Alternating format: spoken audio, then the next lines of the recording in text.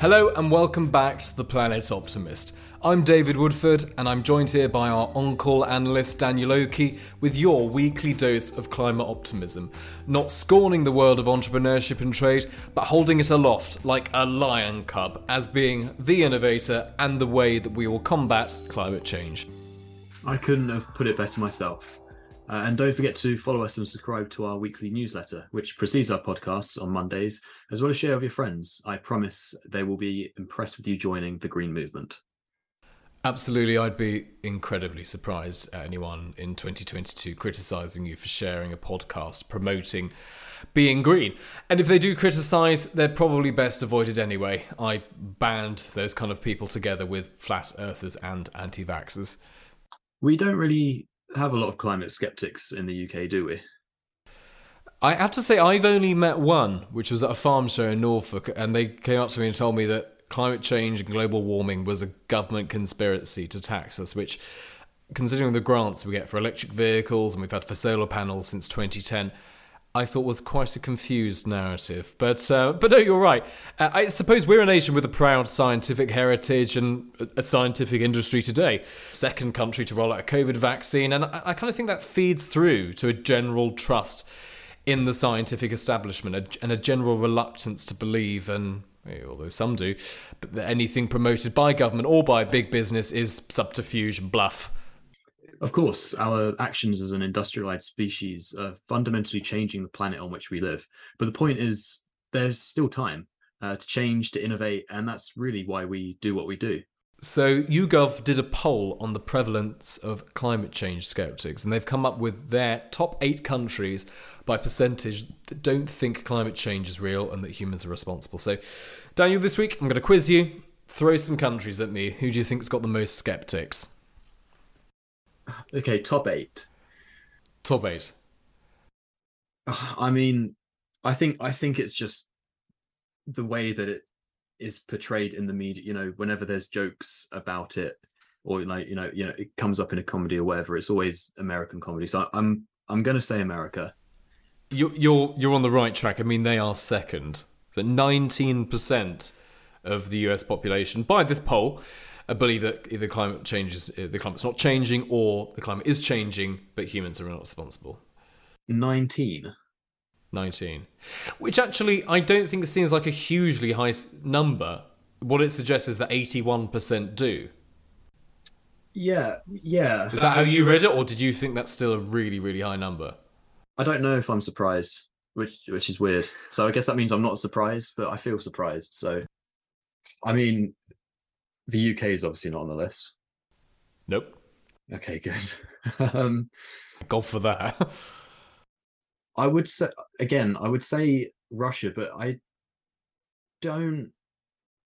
have this feeling that they don't, because I mean, it's going back to the whole scientific thing. And I mean, a lot of their political history or the political culture, especially in the sort of 20th century, was scientific revolution and advancement. Yeah. So I'm not going to say Russia. Am I wrong on that? They are not on the list. Okay. I'm doing good. I mean, there's obviously a majority of countries that aren't on the list, so I'm doing good. Yeah, I was going to say, you've only got, 195 odd to get through. I'll give you a clue. Vanuatu is not on the list either. Well, I mean, that was the obvious next one. Saudi Arabia? Correct. Number 3 on the list, Saudi Arabia. So number 2, the United States. Number 3, Saudi Arabia. I don't know if you're going to get number 1, because it surprised me. Surprised you? Yeah. Australia? Australia's actually number 8. That shocked me. No way. Yeah, Wow, I did not believe that Australia would be on the list. Probably because I always think of them culturally being very similar to the UK. Yes, yeah. So I genuinely wasn't actually going to say Australia. Yeah, that shocked me. India? India are number 5. Yep. 16% of Indians believe either the climate's not changing, or if it is, it's not our fault. Well, I'll give you a clue. It's an Asian country. It's a country that's spoken about quite a lot. That's like fairly influential.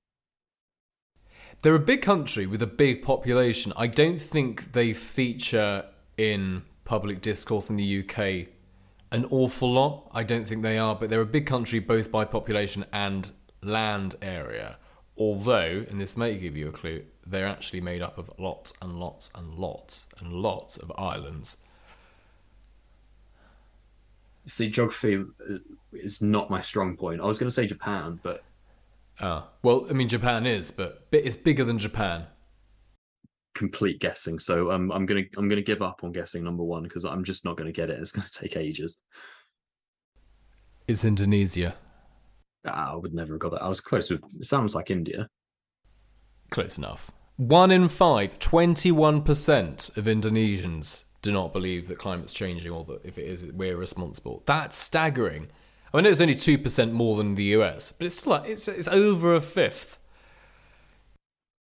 Yeah, and I think when you put it as again, like percentages, obviously it normalizes it a little bit. It just seems really significant to me that like 20%, 19%, well, sorry, 21%, 19%. It's a huge number, isn't it? It's quite a scary number. I mean, fortunately, we're not like that in Europe. We're not like that in the UK. But actually, there are significant populations and significant numbers of people, and there will be key and influential people who can enact policies and change their business models to help the climate, who seemingly don't even believe that it's an issue, that's a terrifying thought. Yeah. So which ones did I not get? I feel there was one or two that I'll go in ascending order. So you've got Australia number 8, 14%, Thailand 15%, Mexico 16%, joint with India also on 16%. A higher proportion of Mexicans believe that the climate is changing, but it's not our fault than Indians. There's a high proportion of Indians that just don't believe that it's changing. Egypt 18%, Saudi 18% as well, and actually they're pretty much on par in terms of the kind of mix between whether they think it's changing at all or if it's our fault. US second, as I said, on 19%, and Indonesia on 21%. Have you got your Adam Smith quote this week? I've been waiting eagerly. Have you? Well, I mean, you're the one that's actually read a lot of Adam Smith, or at least the first book of The Wealth of Nations. But I do indeed, yeah. And it's a reminder that business is the innovator, that the Darwinian spirit and the drive to achieve more than one's neighbour gets things done. And the quote is, "I have never known much good done by those who affected to trade for the public good." Did government develop the smartphone? By the way, I've ended the quote now. He doesn't talk about smartphones in 1750. Did government have developed the smartphone? All the MRI scanner, the combustion engine, the solar panel, nuclear fission? No. We should look at every corner to enthuse about and to deregulate so that we can innovate. That was a good David soundbite, wasn't it? Although one thing that government did develop quite often is hyperinflation, but that's another topic. Conversely, selfish actions, i.e. those acting in one's personal interest, invariably lead to great shared leaps for all. If you look at Tesla, Musk is remunerated comfortably by the market for investing the last 15 years. More than that, in making electric vehicles accessible. Their business model was very simple from the start: small volume, high value, transitioning to medium volume, medium cost, and eventually to mass market and mass adoption. Don't forget, it's not General Motors, Ford, or VW that is the most valuable auto brand in the world. It's an EV brand. It's Tesla. David, do you know what their current market cap is right now? Oh, the analyst is testing me. It's got to be... I think it's just probably south of a trillion. I don't think they're a $1 trillion company. Just I don't know, 900. Not far off, 834 billion. And well, as a percentage, you were close, but nominally you were actually 66 billion off, which is a massive number, but a good effort nonetheless. Their market cap is actually comparable to the GDP of Switzerland or Taiwan, and 15 times that of General Motors, the once monolith of the motoring world. Absolutely. I mean, since 2008, GM have really struggled. They went into bankruptcy and they've never kind of recovered to their pre-Great Recession days. But it takes us on neatly to this week's topic. And for this week, I will be taking the driving seat because we're discussing the industry in which I work and have worked for nearly 5 years, and that's electric vehicles. And also because I'm the only one out of the two of us who can actually drive. We won't touch on hydrogen because, quite frankly, it deserves this episode all on its own. So really, we're trying to talk about BEV this week. See, yeah, as you've said, I don't drive. I've never driven, though I have been known to drive people up the wall occasionally.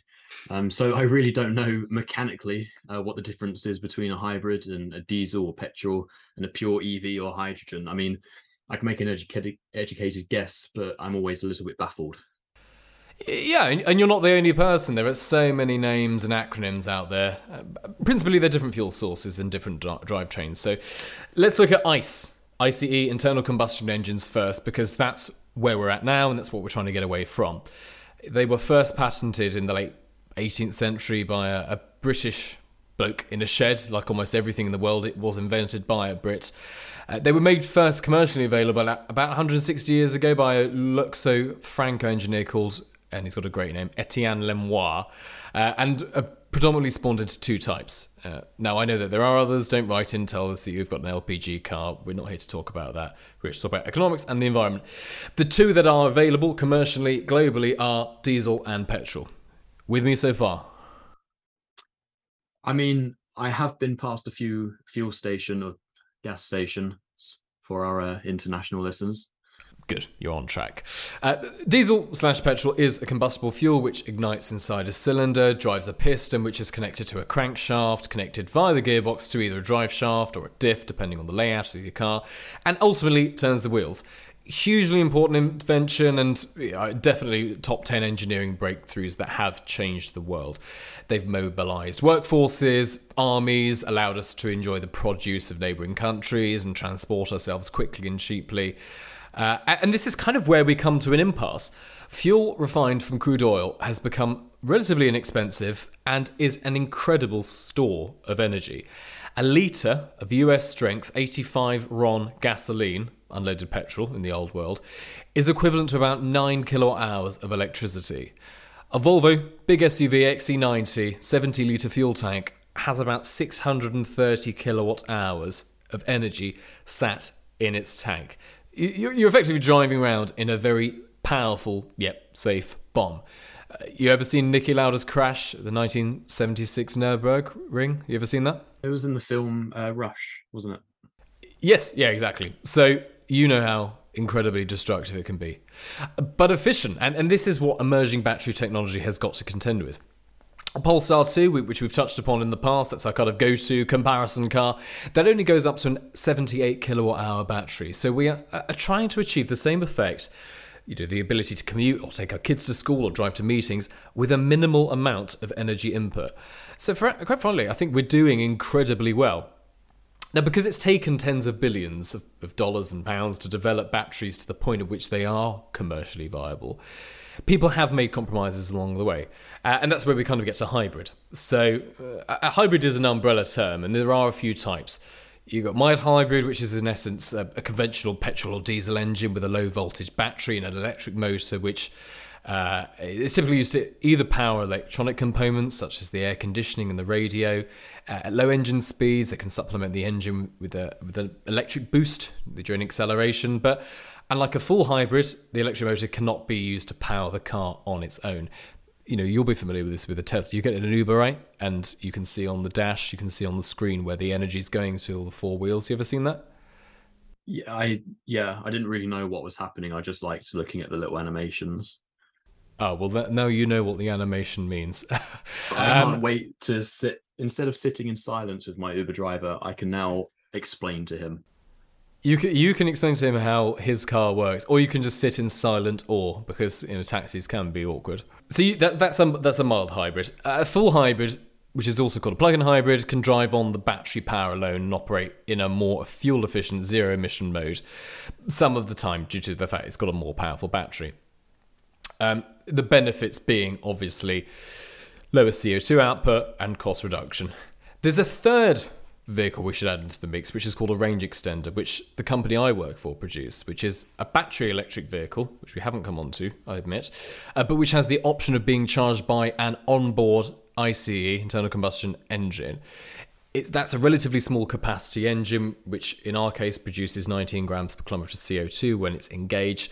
The benefit of something like that, though, is that you can run it feasibly as a pure EV, a pure electric vehicle, for its entire life and get the CO2 and the cost savings, but you've got the flexibility of a traditional hybrid when you need it. They've only really produced very small numbers of these vehicles. The original BMW i3, O'Reilly's VC VN5, and Top Gear's Hammerhead Eagle iThrust / Jeff. But, Daniel, these are not new ideas. We've had diesel electric trains for 70 years. The patent for the petrol electric locomotive layout was filed the same year the Titanic sunk in 1912, which has been taking the easy route for so long. But where we need to get to is battery electric vehicles, BEVs. Simple tech, well, broadly speaking, I couldn't make you one in an afternoon, but you charge a battery which is connected to the motor and turns the wheels, like a Scalextric's car. And that's where you see the greatest CO2 savings and indeed running costs for individuals and businesses. As aforementioned, there is hydrogen, which we can throw into the mix, which after about 25 years now, it's starting to come into the fray. I personally don't view hydrogen and BEV as competing technologies. I think they complement each other, much like petrol and diesel does now. But it's such a huge topic, it needs its own episode. Now, from our Gallic cousins across the channel, there is a new development in the urban transport world. Now, someone is not really in the car space, if you'll pardon the pun. And I'll appreciate for our European listeners, you'll be thinking, God, since Brexit, these guys in the UK are miles behind. Apart from with vaccines. True, very true. But as someone outside the car world, I want to see your reaction to this car, which has just come out in the UK. Because, and I'm being serious, I'm considering buying this car as a replacement for my Volvo. So I want you, and bear in mind that for listeners, Daniel doesn't know anything about cars, has never seen this car before. I want you to Google the Citroen Ami, and I want your uninhibited reaction. Okay, how am I spelling that? A-M-I? A-M-I.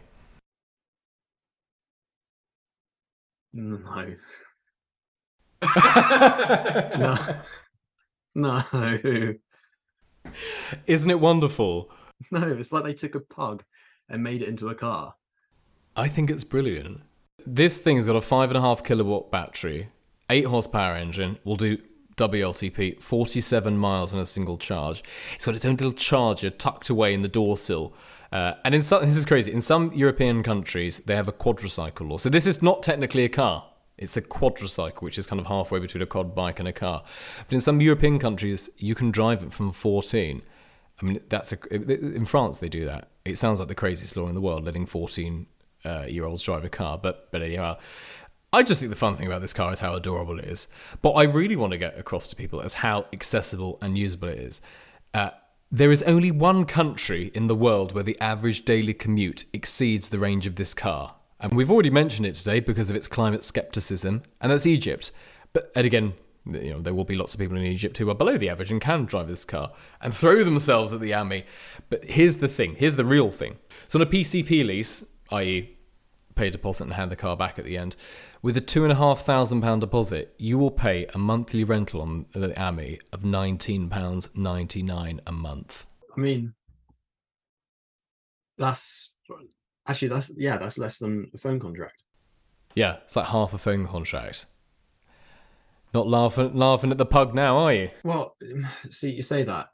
I'm still saving. You still am. Saving £20 a month because I don't have to drive the thing. But people can't go around saying they can't have an electric car. It's rubbish. It's a frankly feeble excuse for inaction.